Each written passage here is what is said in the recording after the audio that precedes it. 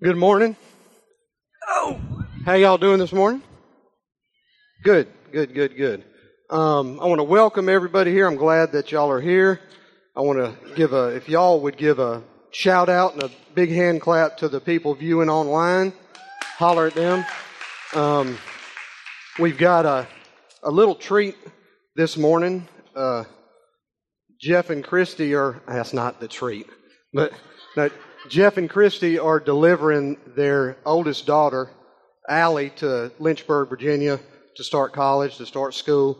I think she starts tomorrow, and I'm sure, because I remember like yesterday when we did that, when Susan and I did that, and so I'm sure there's tears and laughter and joy and all that stuff. So y'all keep them in prayer, because I'm sure there's a ton of tears. But I want to introduce somebody else to y'all this morning, Carlisa Lopez. And some of you know that we have a sister church in Guadalajara called Mi Iglesia. Some of you don't. Carlisa and her husband Carlos, some years ago, they were here from the beginning, and some years ago felt a real call. Carlos into full-time vocational ministry, and they felt a real call to make that happen in Mexico, and we were just super honored to come alongside of them and be a part of that. And so I really want Carlisa to take a couple of minutes, and you should be seeing, if y'all can run that video, you should, just to kind of let us know what's going on in the life of Mi Iglesia. So y'all welcome Carlisa. Thank you. Can you hear me? Yeah. Okay. So good morning. Thank you, Ed, so much for having me here this morning. And let me catch you up real quick on the past 4 years. We're coming up on our 4th year in Guadalajara, which is a metropolitan city of almost 9 million people. Oh, hi. You've been. It's located like on the Midwest side of Mexico. Where we first went as a church plant, like Ed was saying, about 4 years ago. So on the very first My Church mission trip that several of you guys did go on, we partnered with an organization called Marks. Carlos and I volunteered with them for about a year, after which they asked us to come on staff full-time. So as of today, we are full-time missionaries, pastors, church planners, and nonprofit directors. So it's kind of been a busy couple of years. We have a missions base in the center of Guadalajara, where we have church services on Sunday, we house mission teams, we facilitate counseling, collect donations, we just run operations out of that multi-use building. We also have a base in one of the impoverished villages just outside of the city, where we weekly feed roughly 200 kids, plus mamas, and otherwise they would go without a nutritious meal for that day. We hold weekly Bible study with the moms in the village, as most of them are single parents or widows. We have a Mark store in the village base where donations are sold for a peso, which, if you don't know, is practically worth nothing. But it has really changed it impact and changed that community drastically, because we made it worth something. So instead of just coming in and giving stuff away and people like grabbing at everything because they were afraid there wouldn't be enough, they have pride in what they can purchase for a peso, and it's just really helped break that spirit of poverty in that community. Let's see, we're partnered with 5 orphanages in and around the city. We provide for and deliver some 500 pounds of meat each month to the orphanages. We pastor the kids both when they're in the homes and after they leave. Many who attend my church in the city with us. We help provide a bilingual education, and instances like this week where the directors of one of our orphanages had to drive to the border to fix papers on a vehicle. Carlos went and he stayed. He acted as dad for a couple of days to 19 boys and girls ages 7 to 17, making sure they were all up, breakfast, make lunch, homework, and most of all, just have fun with them. Let's see, what else? We do a lot. I'm sorry, that's why I had to write it all down, because he told me I only had 3 minutes, so that's also why I'm talking fast.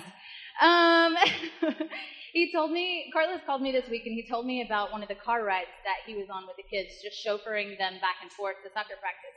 And the girls in the back were like all whispering and laughing and talking to each other, and they said, gosh, wouldn't it just be so amazing if Carlos was really our dad? And that is really the heart of our message and our mission is family. We're called to fight for the orphan and widow, help a generation find their identity in Christ, and stand in the gap when family is needed. And it looks like all kind of crazy different things.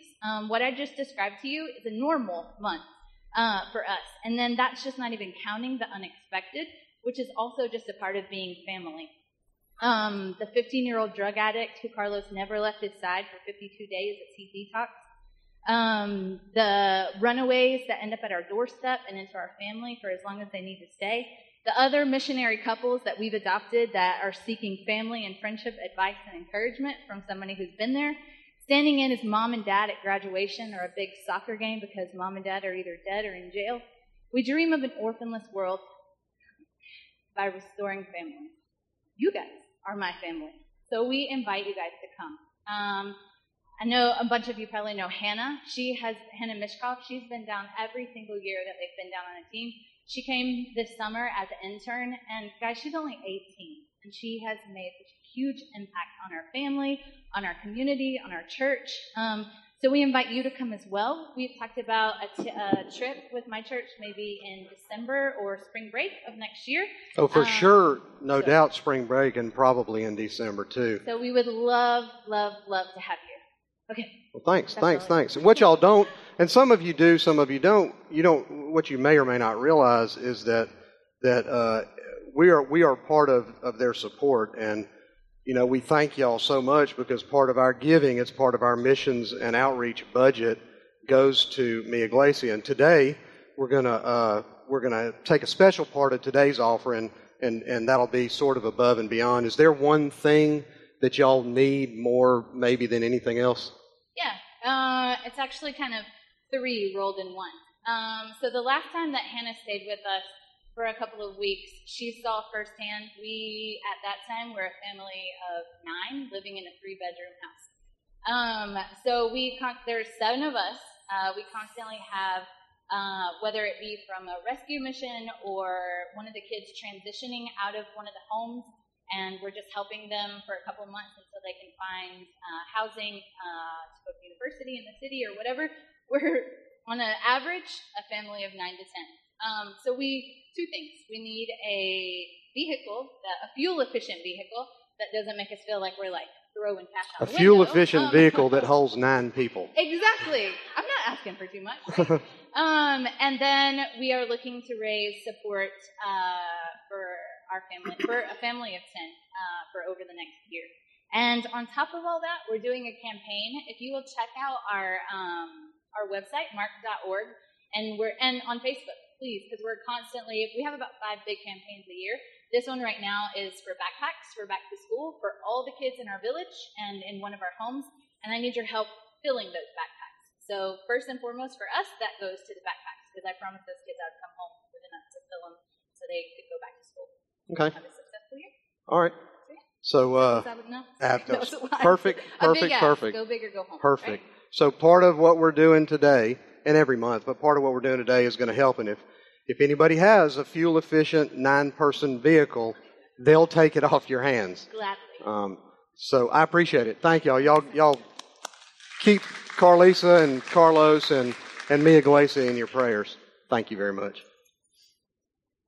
So before we get started this morning, let me pray for us real quick. Lord, we love you today. Lord, we thank you so much for people like Carlos and Carlisa, that you prick their hearts and you put a desire and a want to in them to share your word in places all over the world that most of us have never been and may never go. And Lord, I thank you for the hearts in our church that do have the desire to go and work and to be in the mission field and to help and to do the things that you've called them to do.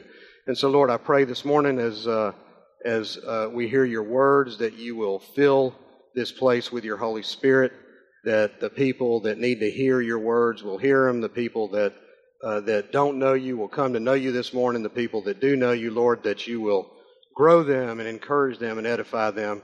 And so, Lord, I lift our church, I lift Mi Iglesia, I lift our community up to you in Jesus' name. So, we're in week 3 right now of our Unshaken series. And in week 1, Jeff was in the beginning of 1 Kings chapter 19. And he was talking about how God is in the middle of our messes with us. And he talked about Elijah and Ahab and Jezebel. And then last week, he was in 1 Kings 17. And he talked to us, and we discussed scarcity and how God uses that to grow us and to strengthen our character. And so in week 1, Jeff talked about God's conversation with Elijah, and that was in 1 Kings chapter 19. Towards the end of that conversation, Elijah in verse 14, he tells God, he says, "I've been very zealous for the Lord God Almighty. The Israelites have rejected your covenant, torn down your altars, and put your prophets to death with the sword. And I am the only one that's left, and now they're trying to kill me too." Do you ever feel like you're the only one that's left? That you are alone? This week I want to look at one of the major ways that God deals with us, the way He shapes us, and maybe the way that He grows us. And it's not through us being isolated and us being alone. Elijah feels alone. He feels isolated. He feels threatened. And God tends to do the things that He does in us through relationships. So today I want y'all to buy into the idea, the concept, the theme that together is better. The world tells you all the time that you don't need anybody, that you can do it alone. You just got to man up. You don't need anybody's help. You're bombarded every day with all this self-help mumbo-jumbo and do-it-yourself, this and that. So the world says you can go it alone, but the Word says otherwise. So together really is better. And one of my most favorite passages about this subject is in the book of Hebrews, chapter 10, verse 19. And I'm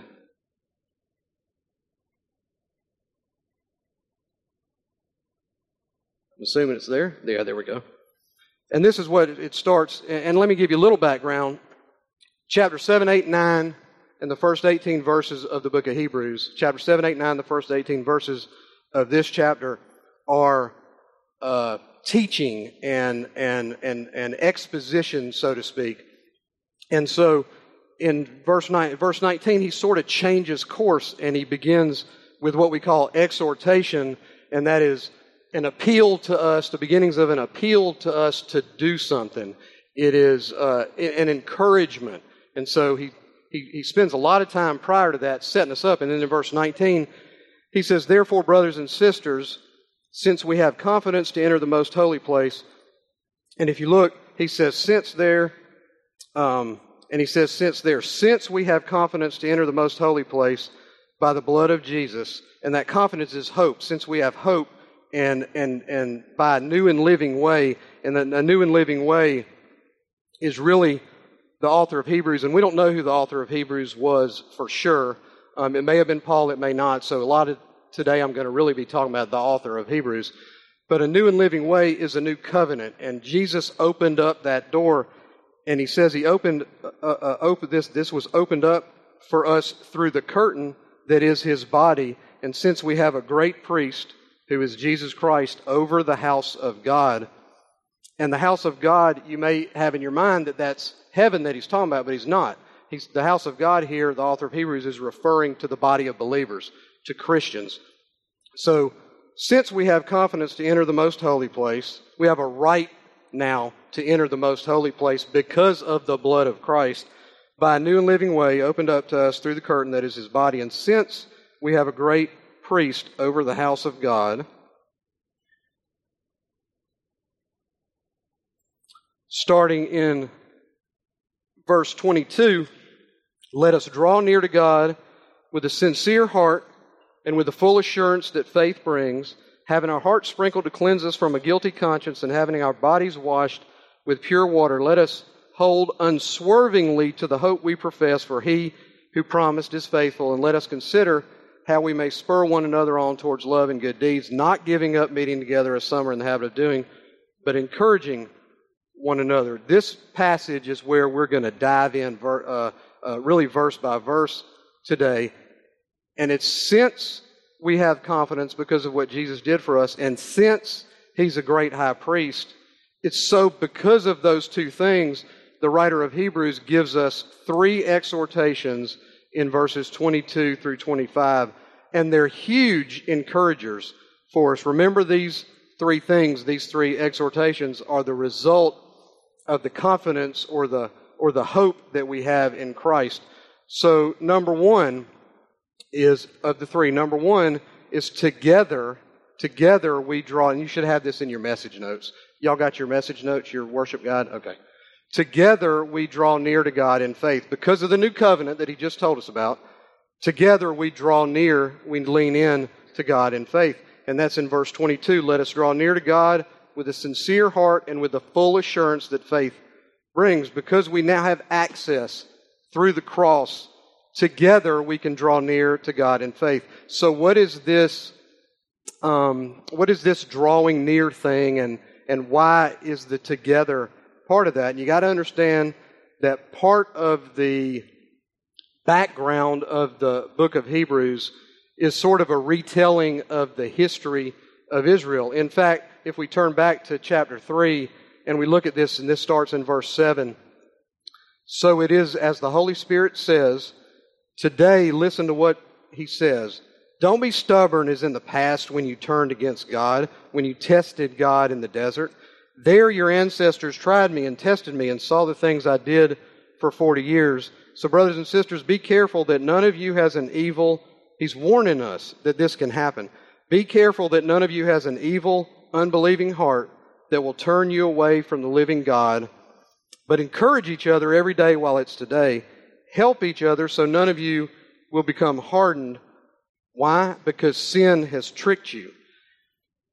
He's talking about how their hearts got hard and how they turned away from God. They didn't lean in, they turned away from God, particularly when they were in the desert for 40 years, and He had just delivered them out of 400 years of slavery.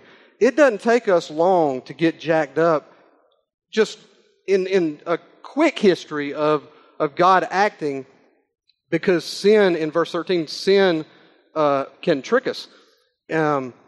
They got disloyal and they turned away, and the author of Hebrews is saying, don't do that. Verse 12 says, be careful that none of you has an evil, unbelieving heart that will turn you away from the living God.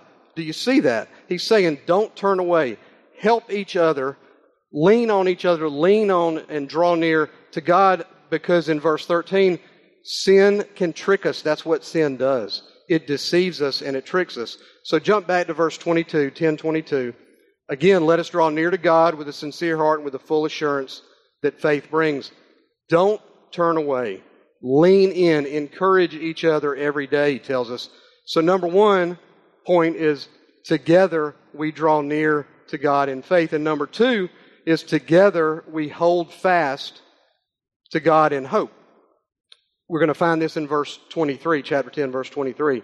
Let us hold unswervingly to the hope we profess, for He who promised is faithful.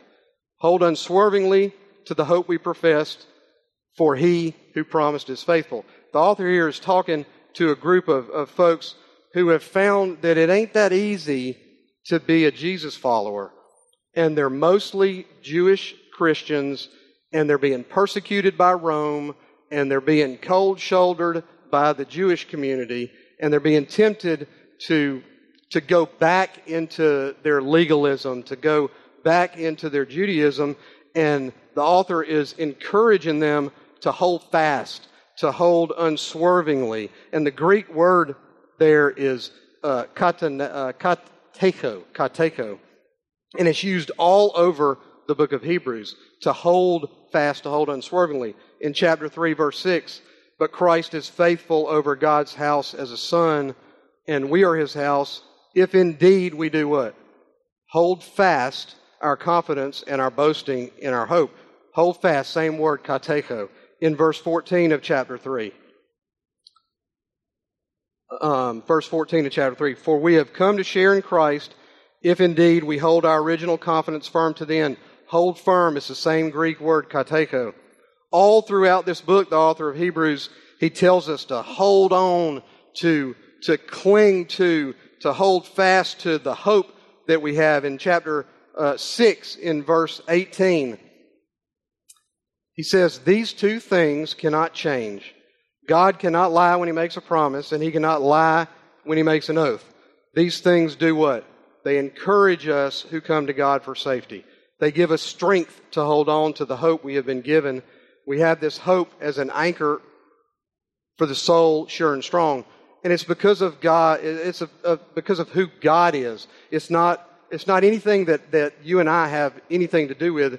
It is because He is a promise keeper, and He gives us encouragement, and He strengthens us to do what? To hold on and to hold fast and to hold unswervingly to Him." So back to verse 23, "Let us hold unswervingly to the hope that we profess, for He who promised is faithful." So what's happening in the book of Hebrews is the author is saying to a group of people who are facing all kinds of trials and all kinds of temptations in their lives, he's saying, hold tight, don't let go, because you have hope. And hope is one of the major things that separates a believer from an unbeliever.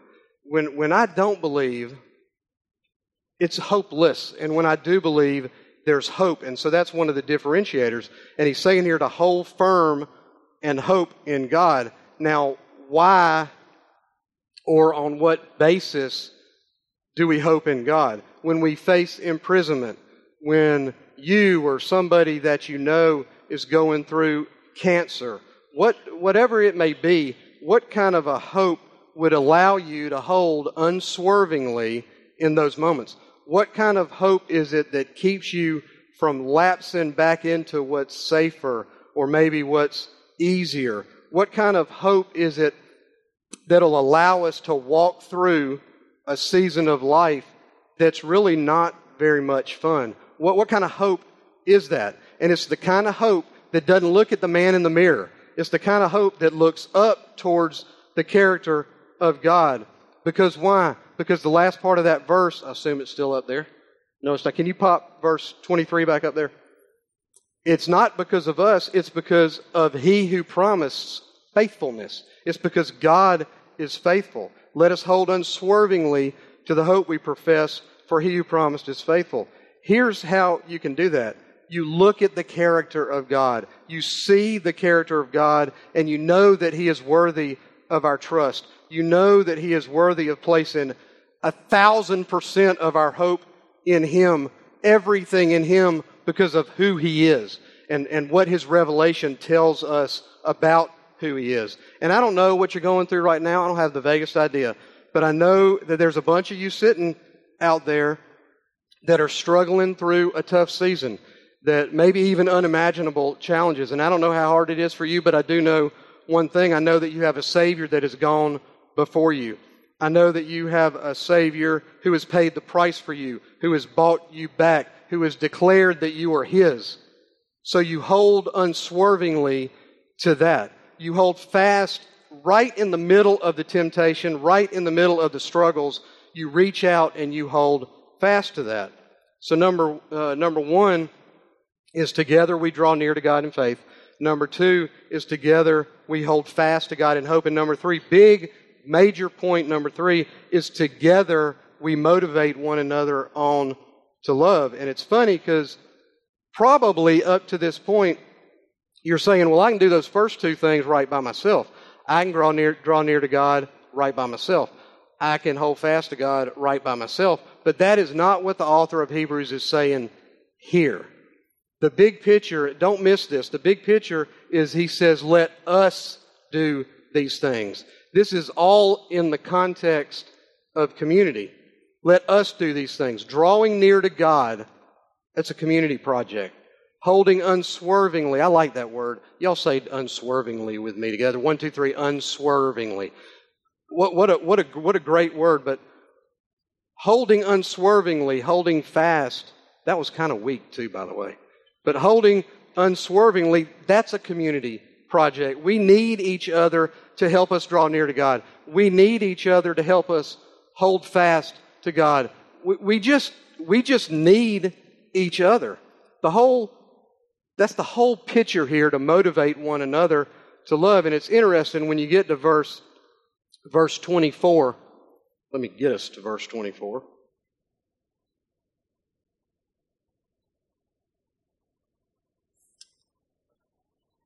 So, if you look, verse 24 says, "And let us consider how we may spur one another on towards love and good deeds." And that's the best English translation that we could get for this sentence in the Greek, but it misses something really, really important, and I want to show you that. I want to show you what I want to talk about this word consider in verse 24. And it's used only one other time in the book of Hebrews, and the Greek word is katanoeo. Now stay with me. One other time it's used, and it's talking about how he considered Jesus, and it's in Hebrews 3:1. It's on the bottom of our screen. "Therefore, holy brothers and sisters who share in the heavenly calling, fix your thoughts on Jesus." It's the same word that's translated "fix your thoughts" in chapter 3, verses 1. And up here, it's translated "consider." So the picture is this. Consider Jesus. Fix your eyes on Jesus. Fix your thoughts on Jesus. Fix your attention, your focus on Jesus in this verse. We get the exact same phrase in this verse. Same phrase, except instead of saying Jesus, it says one another. So in Hebrews 10:24, really the way that this verse reads in the Greek, y'all listen to the way this sounds. It really says, let us consider one another how we may spur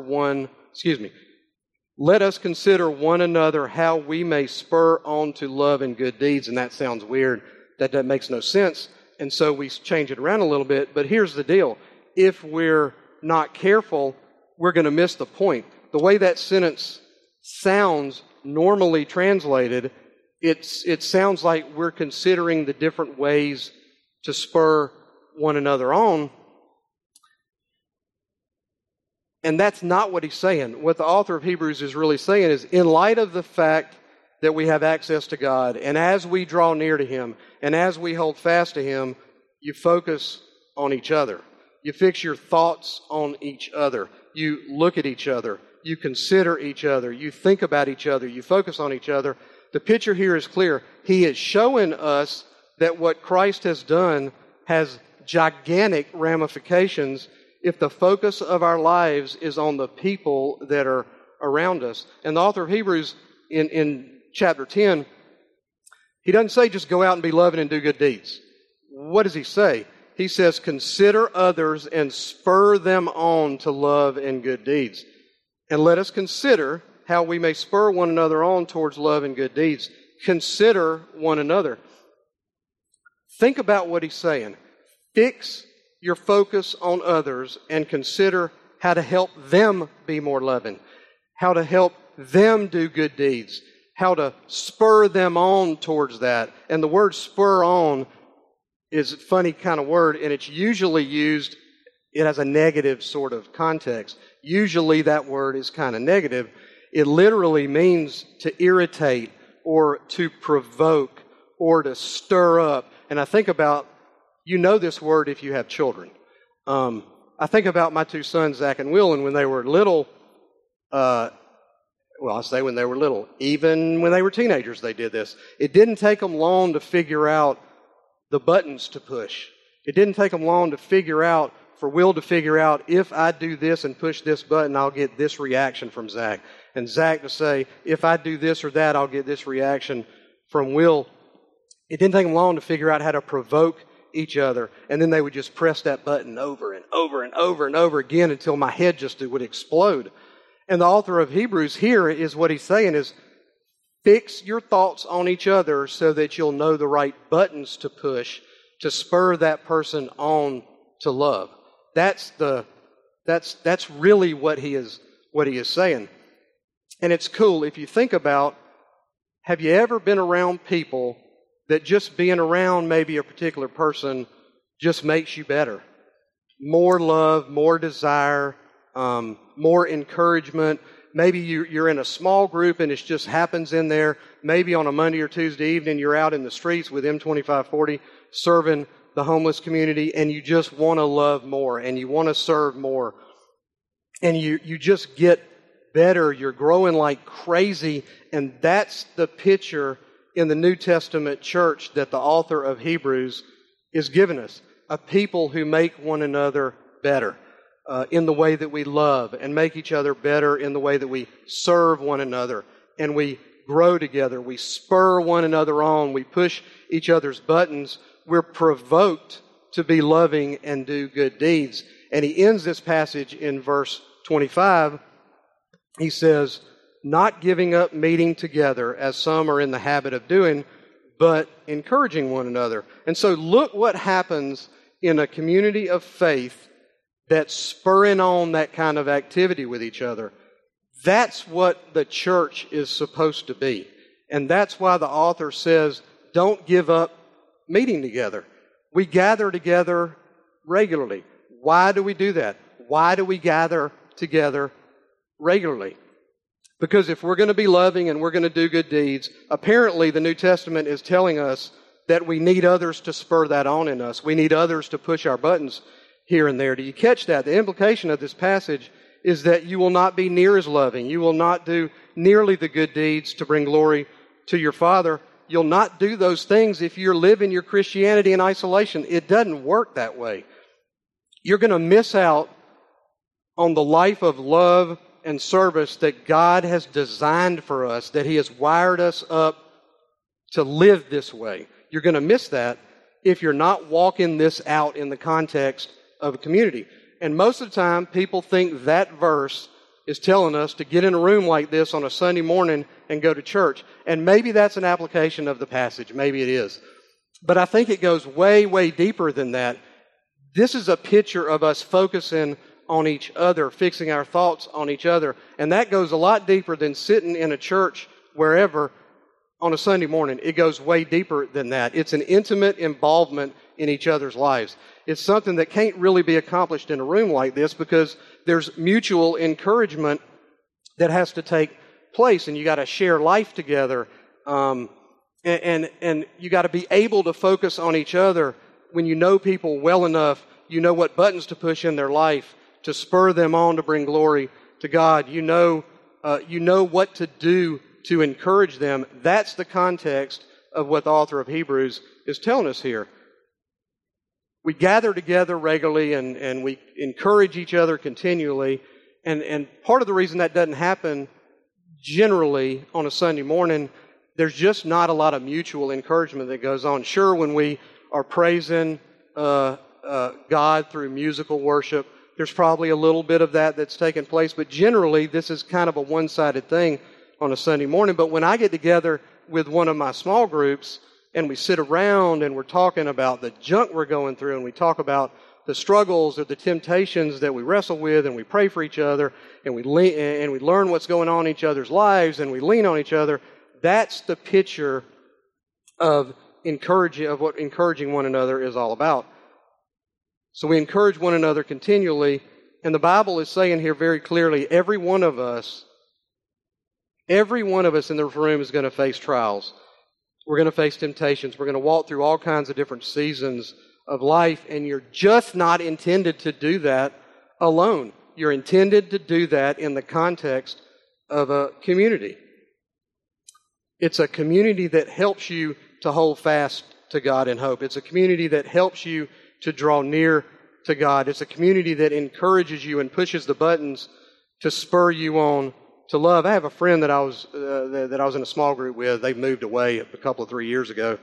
And this is not a big deal story, but this is a story about just the way this works. And understand, I didn't know him until we got in the small group together. And anyway, while they were here, our lives were kind of intertwined. And we served together, and we worshiped together, and we cried together, and we laughed together, and we just kind of became brothers. And we haven't seen each other in probably 2 or 3 years, but we talk or we text occasionally. And week before last, he texted me, and this always happens at about 2 a.m., between 2 and 3 a.m. He texted me. Here's what his text said. It said, "Hey," and this is a guy who struggles and questions everything. There's a conspiracy behind every corner, and he questions his faith and so forth. So he questions everything. And he said, "Hey man, can I ask you to pray for me? dude, I'm still struggling as a believer. I'm constantly messing up and I'm not where I was. Pray that I have faith and that I'm okay. And I think that I'm leading my family away from God, hopefully only temporarily. You don't have to reply, but please pray for me and my family. Now picture this. I'm in the bed asleep at 2:30 in the morning and ding, the phone, and immediately I get an elbow in the rib cage from Susan, and she jumps out of the bed, what's going on? And I said, it's nothing, it's so-and-so. So he says that to me, and I said, of course, bro, what's going on? And he texted back, he said, nothing big, like from the outside, everything looks normal, but spiritually I feel like I'm just jacking things up, and I'm not happy with anything, if that makes sense. And I replied back to him, I'll pray for you for sure, brother. This life is full of ups and downs and twists and turns. Your salvation was secured the day you accepted Christ. That day you were sealed with the Holy Spirit. Dude, read Romans 8:31 through 39, particularly verses 38 and 39. Be confident in the Lord, brother. And about 15 minutes later, by now it's probably 3:15, I got 3 words back. Love you, man. That was it. I hadn't talked to him probably for, that was probably 2 weeks ago. I hadn't talked to him again. And and we have those kind of conversations about every month or two. But we encourage each other. And that feeling when somebody, when you see somebody or you talk to somebody you care about and your lives are so woven together that when they cry, you cry. When they laugh, you laugh, because your lives are so linked together in an intimacy, it transcends time and space. And the world tells you that you can do it yourself. Just do it yourself. You don't need anybody. But this word tells us otherwise.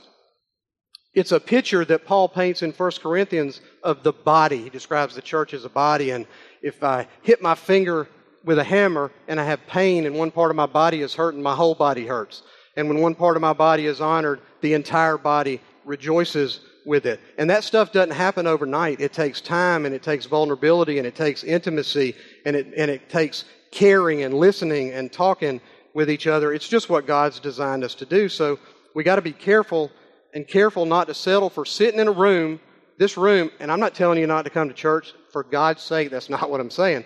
But we got to be careful to think that just sitting in this room once a week and thinking that that's all that it takes. You need to share life together. The Bible doesn't say go out and live your life and hopefully run into a few folks that you can encourage. It's an intentional get-together, sharing life together, and it is always to motivate one another on to love.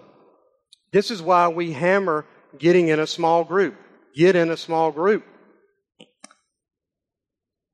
For one reason, for 2 or 3 reasons. One reason that I don't want you to forget, you get in a small group because there's a lost and dying world out there that needs Jesus, and we get to have the honor of bringing Him to them. And so here's how this stuff plays out. I got some pictures that I just want to show you. Again, not a huge deal, but I want to run through some pictures. You've got, on the left side, you got Amber and Anthony and Heather, and Anthony is a guy that we serve on Monday and Tuesday nights. Anthony is a painter. We encourage Anthony. He and his wife live in the woods off of 3rd Avenue. But Anthony paints, and he's selling his painting. And he's about this far from getting a house to rent. And there's a lot of encouragement that goes on with him and us. And on the picture on the right side is Amy Womack's son. They delivered him to college last week. And that picture of the tiger up there, Anthony painted. Amy bought from him, put it in her son's room. There's encouragement in all of that for us and for him. The next picture is Christina Crouch and Ricky on the left side, Larry on the right side. I didn't know Christina much until we got in a group together, but I come to learn that she last year she was nominated. She was the teacher of the year for her school, nominated to be the teacher of the year in the Muskogee County School District. I know that, and we're sharing in that joy. I know that she has been cared for her brother's child for about a year. And Christina's pretty young. That's a tough thing, a tough burden to all of a sudden have. But we shared that part of her life along with her. Larry on the right side. Larry's one of the guys that we serve. We've been serving him for a couple of years. Larry encourages us all the time. Larry, when we pray before we eat, every time, Larry always says the same thing. We come here not as friends, but as family. A small group is a family, and we lean on each other and we encourage each other. You can flip to the next one. I want you to see this thread of encouragement and joy and bearing burdens. The lady on the left is also the lady on the right. She's in a wheelchair. That's Sydney Sprague and Jessica Kennard with her. This is Miss Diane Harris. A few weeks ago, I don't know, probably 6 or 8 weeks ago, she shows up. We hadn't seen her. Her head is bleeding. She can hardly walk. Sweet little old lady. They called me because I wasn't out that night and said, what do we do? And I said, call 911. And I said, before the night is out, I will have a place for her to live. They called 911. She goes to the hospital. It took me about 2 hours. I had a place for her to live. I picked her up the next day at the hospital. Talking to her, I said, Miss Diane, where have you been sleeping? Her son put her out of the house about 6 months ago. She said, wherever I can, sleeping in the gutter, sleeping under bridges, sleeping next to buildings, wherever she can. I picked her up at the hospital. I delivered her, took her and we talked for probably 2 hours. I took her to the place that she's living, and you know what happened about 7 days later? She had a cool place to live. There was air conditioned and a bed and a couch and so forth. 7 days later, she passed away. I don't know in God's providence why that happened, but I know for the last 7 days of her life, there was encouragement. I know for the last 7 days of her life, she had a bed, and she had a roof, something to keep the rain out, and she had a couch, and she had a TV, and maybe that God used our group just to make that last 7 days bearable, and we were bearing some of that burden. You can flip to the next one. On the left side, you got Dan Womack and Big Mike. Big Mike's got the jersey on, and Big Mike lives in the woods off of 2nd Avenue. One night we're out, and we were all kind of discouraged by the events of the evening. And Big Mike pulls me off to the side, and he said, and this is a homeless dude, he said, don't stop doing what you're doing. You don't know the impact that your organization, that your ministry is having. God may not allow you to see it, but it makes a difference. Don't quit, don't quit, don't quit. Probably for 2 or 3 weeks in a row, he pulled us off to the side and said that. It's mutual encouragement. On the right, you got Nikki Lopez, and some of you know Nikki, some of you don't. One of the most encouraging people that I know. And Nikki spent in our church. Nikki's right there. Nikki spent a significant part of her childhood homeless in Los Angeles. Nikki has a whole nother perspective for the people in our group. Nikki's mom is pretty sick. I wouldn't have known that and been able to help in whatever way that I can help if we hadn't been involved together in a group. Nikki's been caring for I'm not sure, about a year for one of her sister's kids. That's a big deal, and we've been able to help encourage and bear a little bit of that load for her. And none of that would happen outside of the context of a community. You can go to the next one. On the left side, you got Brittany, Aaron, Ada, and Sarah Grace. And this is crazy. On Tuesday, that picture on the left's taken Tuesday. Ada's one of the ladies that we serve, and the other 3 serve with us. But this was posted by one of our volunteers on Tuesday night who had no idea what I was preaching about Sunday, but here's the way she tagged that picture. Brittany, it says, 1 young lady we serve through the ministry and 3 volunteers, 4 friends sharing life and encouraging each other. God giggled a little bit, I think, when she wrote that, and I read it, but that's what happens. On the right, you got Robert and Kelsey and Jessica, and Robert, terrible, terrible addiction problem. The dude is hard as a rock, but fights all the time. But on May 15th, when I had surgery, he tells our volunteers you make sure to tell Pastor Ed that I'm praying for him every day. That was one of the most encouraging things that I heard throughout that whole prostate cancer thing. And it comes from a homeless addict who we were sharing our lives together. Last picture. The young lady on the left, her name is Sherelle, and that's the Dillingham Street Bridge behind her, which is where she and her Uncle Wilbur lived. This was winter before last. And Sherelle, we're encouraging her and we're bearing some of their load. Well, Sherelle, today about a year, a little more than about a year and a half later, Sherelle's not homeless. She's got a full-time job with DHL. She lives in Phoenix City in an apartment.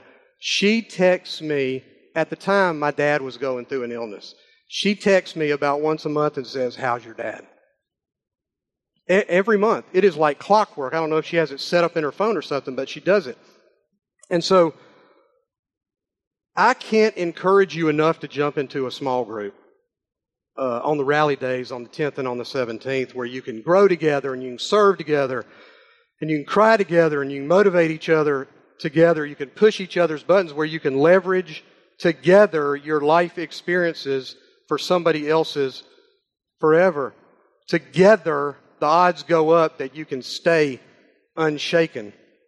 And so, if y'all pray with me. Lord, we love you today. We thank you so much for the want to that you put inside of us to come together with people. Lord, we thank you so much for just the idea that together is better. And so my prayer is that everybody in our church, 100% of the people in our church, are going to jump in and start living life and sharing life together. And Lord, I pray this in Jesus' name. Now we're gonna. This is a time in our service where we praise God, where we thank God, where we worship God with an offering. We didn't do it earlier. Here's what I want to ask you today. I want to ask you to throw a little extra bone in there for Mi Iglesia. They are doing awesome, unbelievable things in Mexico. And so whatever you're going to give, just give a little bit more for Mi Iglesia. And you can play a role in helping the orphans and the widows in Mexico. So y'all come on and let me pray over this as well. Lord, it's a pretty crazy, awesome, unbelievable day when you can come to a place in your life where you can,